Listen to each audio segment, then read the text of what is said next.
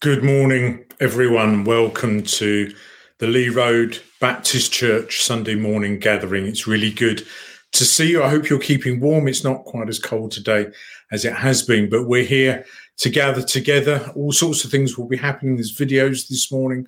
We've got family coming in later on to read our Bible reading. Steve's going to be speaking later, and we'll have an opportunity to engage with all that. So do that in the comments. Say hi to everybody as you're coming in. But at the beginning of this day, it's Valentine's Day. If you're celebrating that, it's the beginning of Chinese New Year as well. And we've got Lent coming up. It's one of those Sundays when all sorts of things are happening. So as we come together.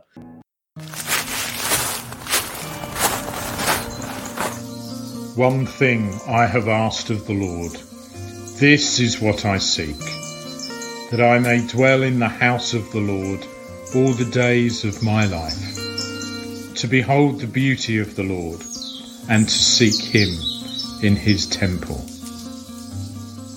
To whom shall we go? You have the words of eternal life, and we have believed and have come to know that you are the Holy One of God. Praise to you, Lord Jesus Christ, King of endless glory. Lord God, we have heard of your fame, and we stand in awe of your deeds.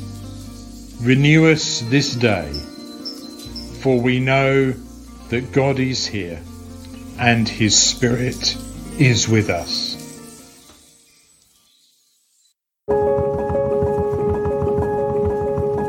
Humans have a wonderful capacity for love, for selflessness,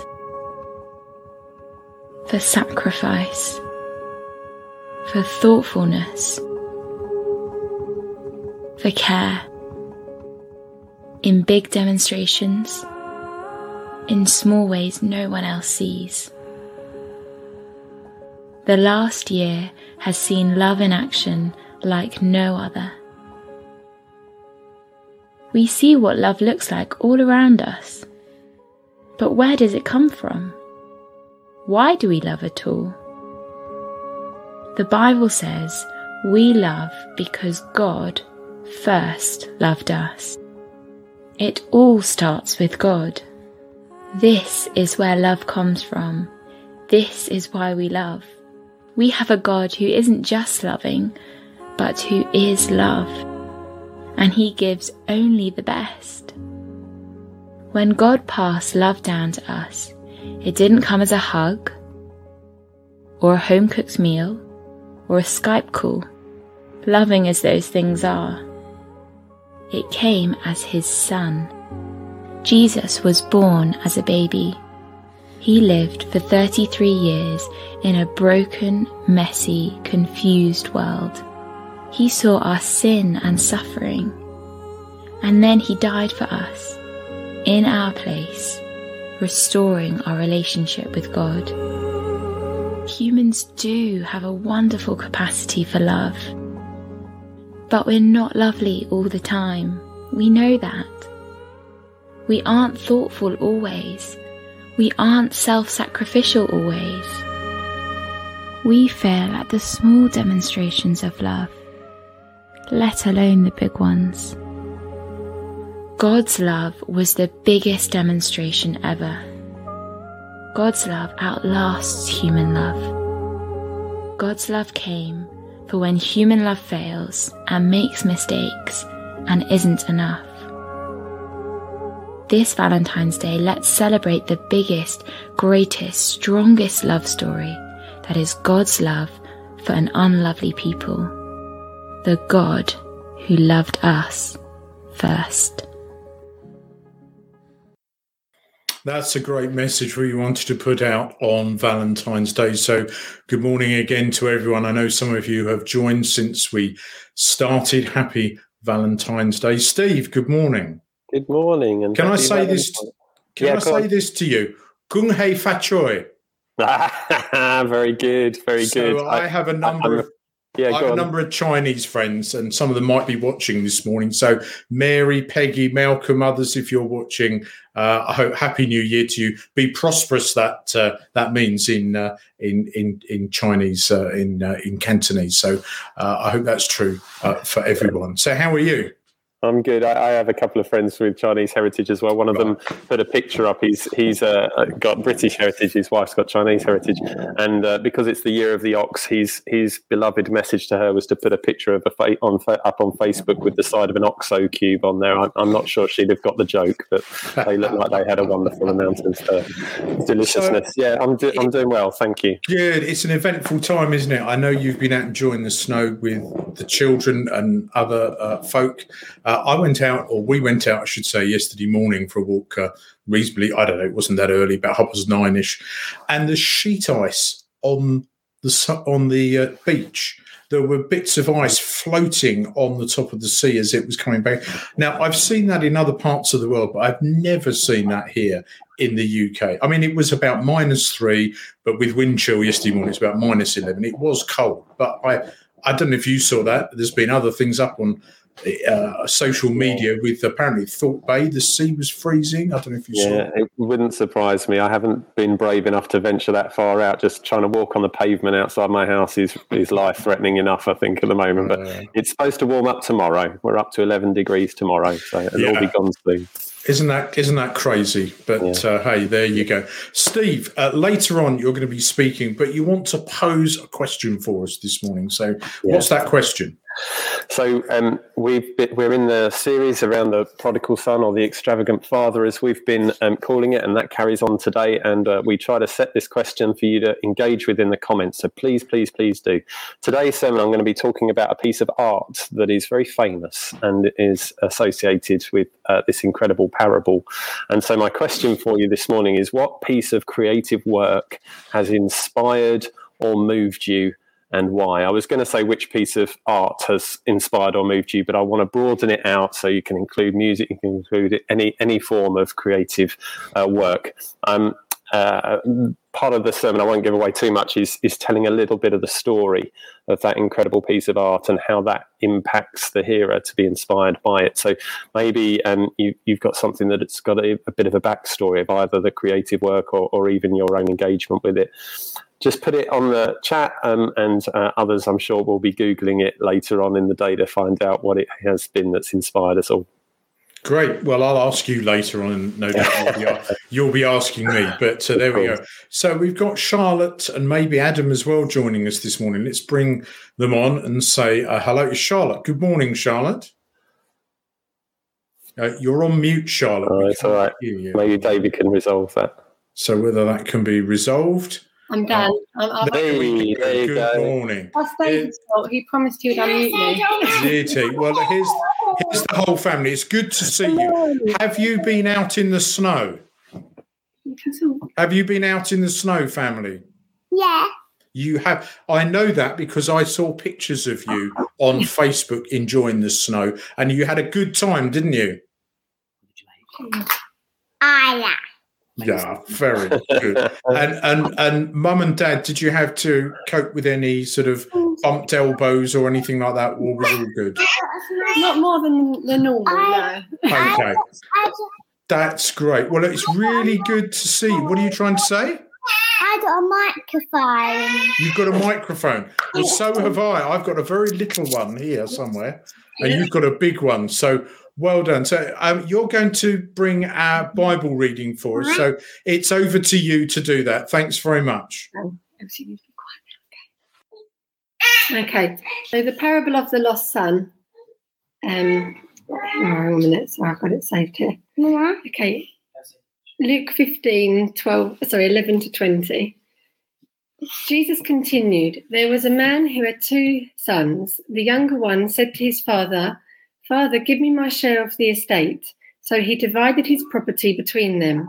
Not long after that, the younger son got together all he had, set off for a distant country, and there squandered his wealth in living wild. After he had spent everything, there was a severe famine in the whole country, and he began to be in need. So he went and hired himself out to a citizen of the country, who sent him to his fields to feed pigs. He longed to fill his stomach with the pods that the pigs were eating, but no one gave him anything. When he came to his senses, he said, "How many of my father's hired servants have food to spare? And here I am starving to death. I will set out and go back to my father and say to him, 'Father, I have sinned against heaven and against you. I am no longer worthy to be called your son. Make me like one of your hired servants.' So he got up and went to his father. But while he was still a long way off, his father saw him and was filled with compassion for him. He ran to his son, threw his arms around him and kissed him." The next reading is 1 Corinthians 2, 1-5. "And so it was with me, brothers and sisters. When I came to you, I did not come with eloquence or human wisdom, as I proclaimed to you the testimony about God. For I resolved to know nothing while I was with you except Jesus Christ and him crucified. I came to you in weakness, with great fear and trembling.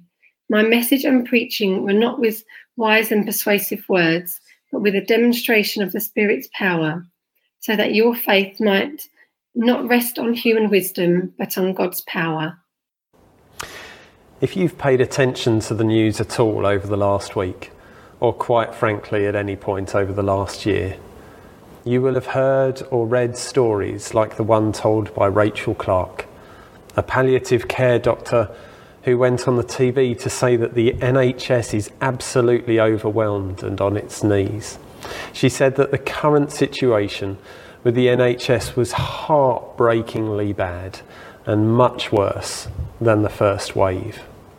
She said staff are running on empty. They're broken, and many have post-traumatic stress disorder from the first time around. Or perhaps you've read the diary entries of one head teacher who wrote his experiences of a week's work just before the most recent lockdown. "We're down to 2 maths teachers," he wrote. "The head of maths is almost in tears. It's a week until the Christmas break, but there will be no break, and we're all running on empty." Or perhaps you read about Emma Matthews from Little Stars Nursery near Pontypool, who said, "We feel we have poured our heart into serving families, but nurseries are teetering on the edge and will find it hard to survive. We're running on empty."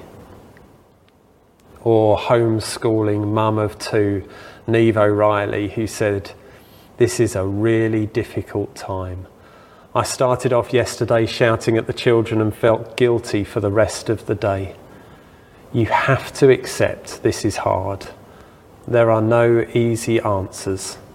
We're all running on empty at the moment." Running on empty. Running on empty. Whether you're an exhausted NHS worker, a teacher, a parent, a shopkeeper, a gritter, or simply a survivor, one like all of us who in your own way have been hit by the incredibly difficult circumstances of our day, it seems so many of us are running on empty. Many of us didn't exactly have a full tank before the pandemic. Baptist Union and the Eastern Baptist Association are also hearing story after story of church ministers and church workers who are teetering on the edge too. I don't say this to evoke sympathy.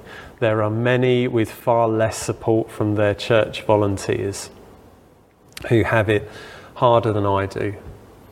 But on top of the increasingly difficult pastoral needs, social projects and spiritual leadership, there is a real pressure felt by ministers around the country to learn new skills and adapt to the current circumstances, to provide high quality online services accessible to all and effective in addressing this new digital missional opportunity. I am so grateful to David, to Grace, to Oliver, to Henry and Michael and all of the other volunteers who contribute to making these services happen. We are certainly doing our best, and we know it's not perfect, and that it certainly doesn't compare to our in-person gatherings. But it is what we can manage at this time. Of course, sadly, as with so much of church life, there is a little bit of the keeping up with the Joneses about all of this. Statistics tell us many of you watching will also be watching other churches online. And some churches are reporting loss of membership as people find other online churches more appealing to their needs, even if they're based hundreds of miles away and have no missional input into the communities in which we live. So the pressure for churches to become more professional, more impressive, more attractive is at an all-time high. And preachers are feeling it too. You know, public speaking courses are among the numerous opportunities like organisational management and contemporary communication techniques offered to us to become more, professional. Don't get me wrong. It's helpful if we can string a few words together coherently. But it sometimes feels like we're being told, if your name isn't in the Christian media's top 10 preachers of 2021 list, then you're somehow not fulfilling your calling to ministry. All of this expectation on people who simply want to devote themselves to serving God by ministering to and with his church. Of course we want the church to grow. Of course we want to see communities transformed. But we're playing a dangerous game with the gospel when we substitute our own expertise for the power of God. I wonder what Paul would say if he looked at Christian media today and saw the faces of those Baylor University scholar lauded as the best 12 most effective preachers in the English-speaking world. I suspect he'd say, "What are you doing there with your mug plastered all over the place? This was never supposed to be about you. For goodness sake, all 12 of you should be ashamed that anybody knows your names at all." When you get through preaching, the only name on anyone's lips should be the name of Jesus Christ. Or maybe that's a bit harsh. I doubt any of the 12 put their names forward for that honour. But you get my point? Paul went out of his way to humble himself and to elevate Christ. When I first came to you, dear brothers and sisters, he wrote to the church at Corinth, I didn't use lofty words and impressive wisdom to proclaim the mystery of God. For I decided that while I was with you, I would forget everything except Jesus Christ, the one who was crucified. Paul said he came to them in weakness, timid and trembling. He would not dazzle them even if he could, so that their faith would rest not on his wisdom, but on the power of God. We don't know for sure what all of Paul's limitations were, but he and everyone else knew that he had them. In the first place, there was that mysterious thorn in the flesh that gave him so much trouble. And in the second place, he was not all that great a preacher. He knew what some people said about him. In 2 Corinthians 10, verse 10, you can read it. He quoted what some were saying about, his strength on paper, but his weakness in person. They said, his letters are weighty and forceful, but in person, He is unimpressive, and his speaking amounts to nothing. And according to a 2nd century piece of writing, Paul was a man of small stature with a bald head and crooked legs, with eyebrows meeting in the middle and a nose somewhat hooked. And not all of his limits are named in Scripture. But bear in mind, this is the same Paul who founded at least 7 churches and wrote 13 eloquent letters that are quoted to this day. And the book of Acts contains several of his speeches, which to say that they amount to nothing would be ridiculous, along with the names of those who were converted by hearing him. At least some of his limits then were perhaps chosen. Paul could impress a crowd as well as anyone could, but on the whole, he held back, because as far as he was concerned, any preacher who won a following by wooing them with grand ideas and thrilling language was guilty of fraud. To stand up in front of people twirling your tongue about was to parade a fundamental misunderstanding of the gospel. There is nothing in the gospel about being impressive or successful. All of you who are feeling like you are running on empty need to hear that today. There is nothing in there about being the biggest or the best at anything at all. The good news of God in Christ is that when you are running on empty, when the bottom has fallen out from under you, when you have crashed through all your safety nets, and you can hear the ground rushing up to meet you, the good news is that you cannot fall further than God can catch you. We can't be too picky about where that catch happens, I'm afraid.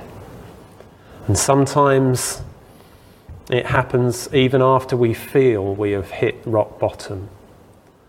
But let's not forget, God is in the business of resurrection. He is more than able to take our weakness, our emptiness, our fear, our trembling, and turn it into fullness of life. But please be careful. Some of us get so excited about this news that we begin to think it's all about us. You know, somewhere in the darker places of our minds, we turn God's power to save us into our own power to prosper. And a sly kind of triumphalism slips into our theology. We look to bums on seats and healthy bank accounts for sign of our success, instead of to the holiness of our life together and evidence of the creeping kingdom of God in our town. And religious entertainment takes the place of true worship, especially if we become passive absorbers rather than active participants. And if we're not careful, we may start to sound like spiritual big shots who speak of God's power as if it were the power to make us healthy and wealthy and wise, when of course it's nothing of the sort. The power of God is now and has always been the power to renew and resurrect. It is not about us. It is about God.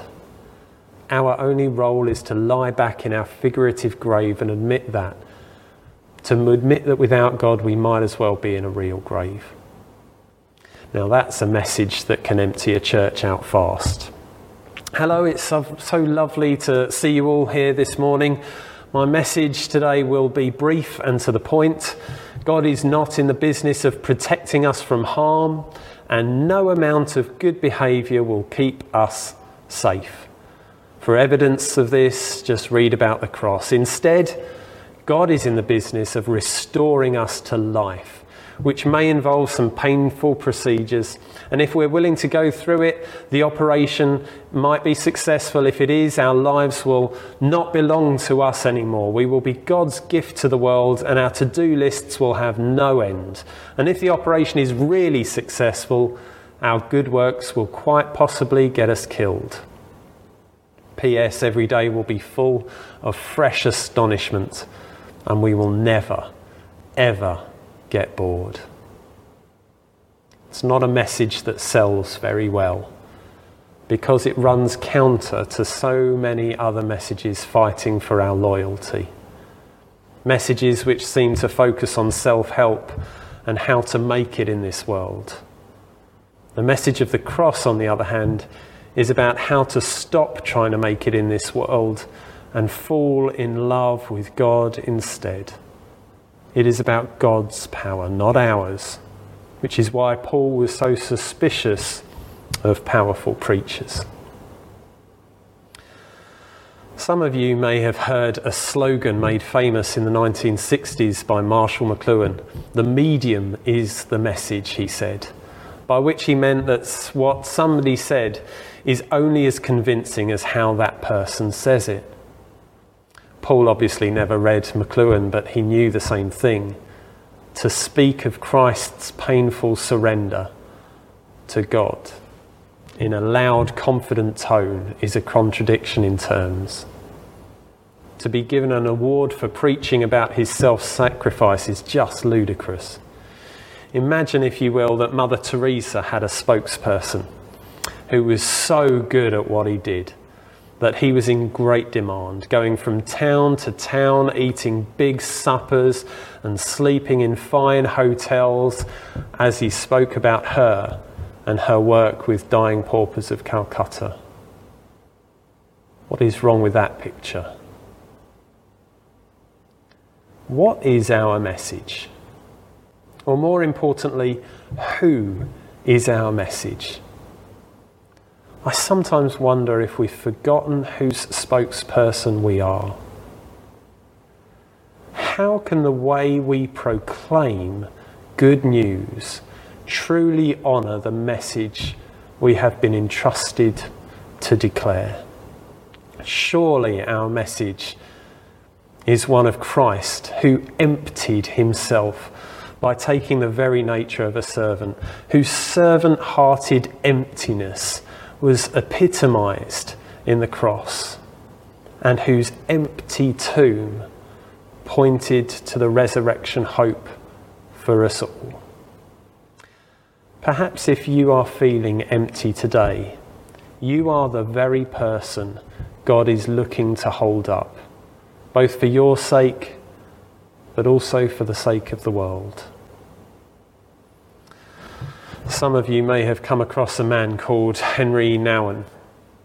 He was a Dutch Catholic priest and author, internationally respected and known most profoundly perhaps for his reflections on the parable of the prodigal son, and for his reflections on Rembrandt's famous depiction of that parable in his painting The Return of the Prodigal Son. In his books on the subject, Nouwen spends a lot of time reflecting on the painting and of the three main characters in the story.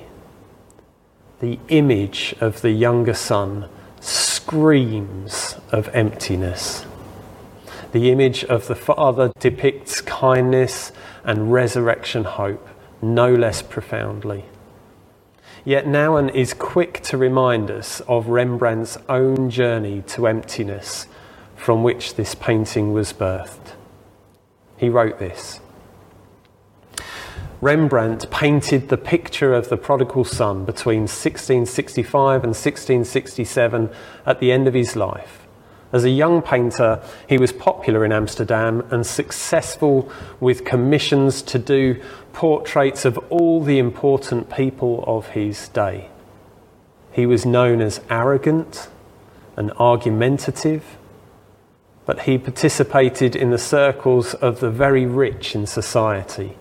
And gradually, however, his life began to deteriorate. First he lost a son, then he lost his first daughter, then he lost his second daughter, and then he lost his wife. Then the woman who he lived with ended up in a mental hospital. Then he married a second woman who again died.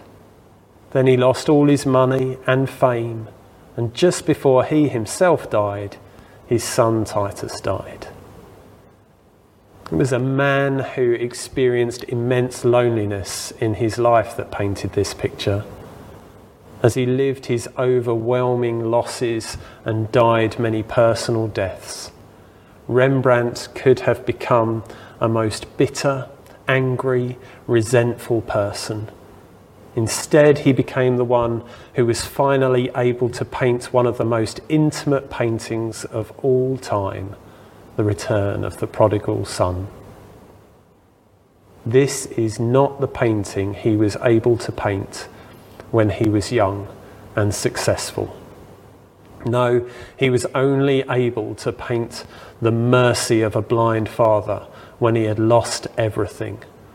All of his children but one, 2 of his wives, all his money, and his good name and popularity. Only after that was he able to paint this picture. And he painted it from a place in himself that knew what God's mercy was. Somehow his loss and suffering emptied him out to receive fully and deeply the mercy of God. And when Vincent van Gogh saw this painting, he said, "You can only paint this painting when you have died many deaths." Rembrandt could do it only because he had died so many deaths that he finally knew what the return to God's mercy really meant. God, who loves nothing better than bringing the dead back to life. Rembrandt's creation brought life to Henry Nouwen, and no doubt countless others. Paul's message, coming from a place of profound humility and emptiness, started a movement that embodies and proclaims Christ throughout the world to this very day. You may be feeling desperately empty today, but please don't let that emptiness make you feel inadequate. If anything, it makes you the most profound medium for a message of love and mercy and hope. God created the entire world out of emptiness. And as long as we come to him empty, imagine what he can make out of us. Let's pray. Loving God, I pray this morning for all of us who feel like we are running on empty. Empty because of overwork, empty because, of all the responsibilities of life that are too many to hold at once. Empty because of loss or grief or anxiety or fear or wrongdoing or depression or loneliness or isolation. Lord, whatever the cause of our emptiness, I thank you that Scripture tells us in so many ways that you are a dependable Father who is waiting for us with arms open, ready to catch us as we fall and bring us back to life. Lord, may we redefine our emptiness, not as a hindrance to your gospel, but as the very means by which you will make yourself known to a broken and hurting world. In the name of Christ. Amen. Thanks, Steve. You're very welcome. There's all sorts of comments coming through about art and what inspires people, and you won't be surprised to know that one of the pieces of art that inspires me. There you go. It's the very one that you mentioned. But I mean, art can be very can be very broad. I mean, I saw Moeen Ali bowl a slow spinner ball to Virat Kohli yesterday while I was watching the cricket, which was poetry in motion. But that's where we'll stop talking about the cricket. But art is a very subjective thing, isn't it? It is for most people. And I mean, in the chat, there's been all sorts of mentions about Anthony Gormley, a well-known artist, as well as some of our local artists that live very close to where we're speaking from this morning. But going back to this, there we are. This piece of art that you mentioned earlier. I wonder if the danger is that we can see that, and part of this subject of lostness as being quite negative, and almost being depressive in some way. And for some people in this lockdown period, yes, we need to acknowledge that, but actually, what we need is to also celebrate the fact of who God is and what He has done. Is there a danger with the sort of art that we've shown today, the story of the lost son as it's depicted by Rembrandt? Is there a danger, do you think, of being woe is me, being negative all the time? I think that's exactly why I highlighted the story of the painting, because it is a masterpiece. There's no two ways about it. It is incredible. And I think in the context that we find ourselves at the moment, I'd be amazed if anybody could hand on heart say they were as full now as they were before this lockdown. It's impacted people in loads of different ways, but some are on their knees, some are running literally on empty, and everybody's feeling the impact of it. So we're all exhausted and we're all thinking, well, what use can I possibly be when I'm feeling this wrecked, when I can barely get out of bed in the morning, when, you know, the pressures of everything are just overwhelming me. And I just felt that the message this morning was, look at Rembrandt. He was a man who lost everything. I mean, not just one child, but several, all but one. You know, not just one wife, but two wives, and a dear friend to a mental institution, and all his money and fame. This was a guy who was completely empty, and yet God somehow birthed something from that emptiness. And the last line that I had in the sermon today, that was, you know, entitled Redefining Emptiness, was, you know, God created the world out of emptiness. So He is more than capable of creating something beautiful out of us when we are this low. So I don't want to glorify emptiness. It's not something that I particularly aspire to, but neither do I want to be completely downhearted and depressed by it, because I do believe it's a platform on which God can really make Himself known. There's all sorts of things coming in the chat, so thank you for that, Steve. You know, people are saying creation is natural art, and that really moves me. Somebody's talked about, I think it was Gina mentioned about the local artists that we had in our own building not so long ago, Gwen Simpson, commemorating there we go, the 1,200 garment workers who lost their lives in a disaster in Bangladesh. You know, there's a mention here of people's own family who are artists. All sorts of things move us. And I wonder if sometimes, historically, perhaps churches like ours threw out art because it was seen as being, some saw it as something that people were worshipping rather than worshipping God, instead of seeing it as another way of expressing our worship of God, not of the artist or the picture. And one of the things that's helped me a lot as a bit of an art lover is the fact that there has been, over the last, I guess, 20 years or so, a rediscovery in many churches of the visual. Of which art, of course, is so important. Yeah, Steve, I mean, just very briefly on that, I'm biased because I'm married to an artist. Yes, and a very good one too. It was a piece of art that my wife Lauren painted that drew my attention to her at a party. I saw a painting and asked a friend who did it, and they pointed at this beautiful woman across the room, and that's what sparked our conversation. So, but I do agree. I do think that there is an underestimation of the incredible importance of art. And just as a teaser for next week, or maybe the week after, we'll wait and see where we can fit it in. But I just interviewed an ex-member of the church that's involved in the art industry in his career, and how it's impacted by COVID. And we'll have that interview maybe next week or the week after, just to whet your appetite. That'd be great. Steve, thank you for that.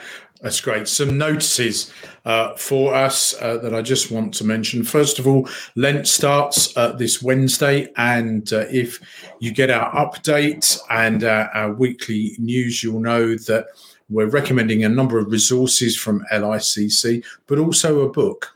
A devotional book that can be read during the Lent period. You can buy that as a physical book, or you can get that as a download on your Kindle. But have a look at those. And there's also a family fun box that we can get from CPO, just giving something for families, particularly in this lockdown period, to engage with and to do during Lent. So that's our resources.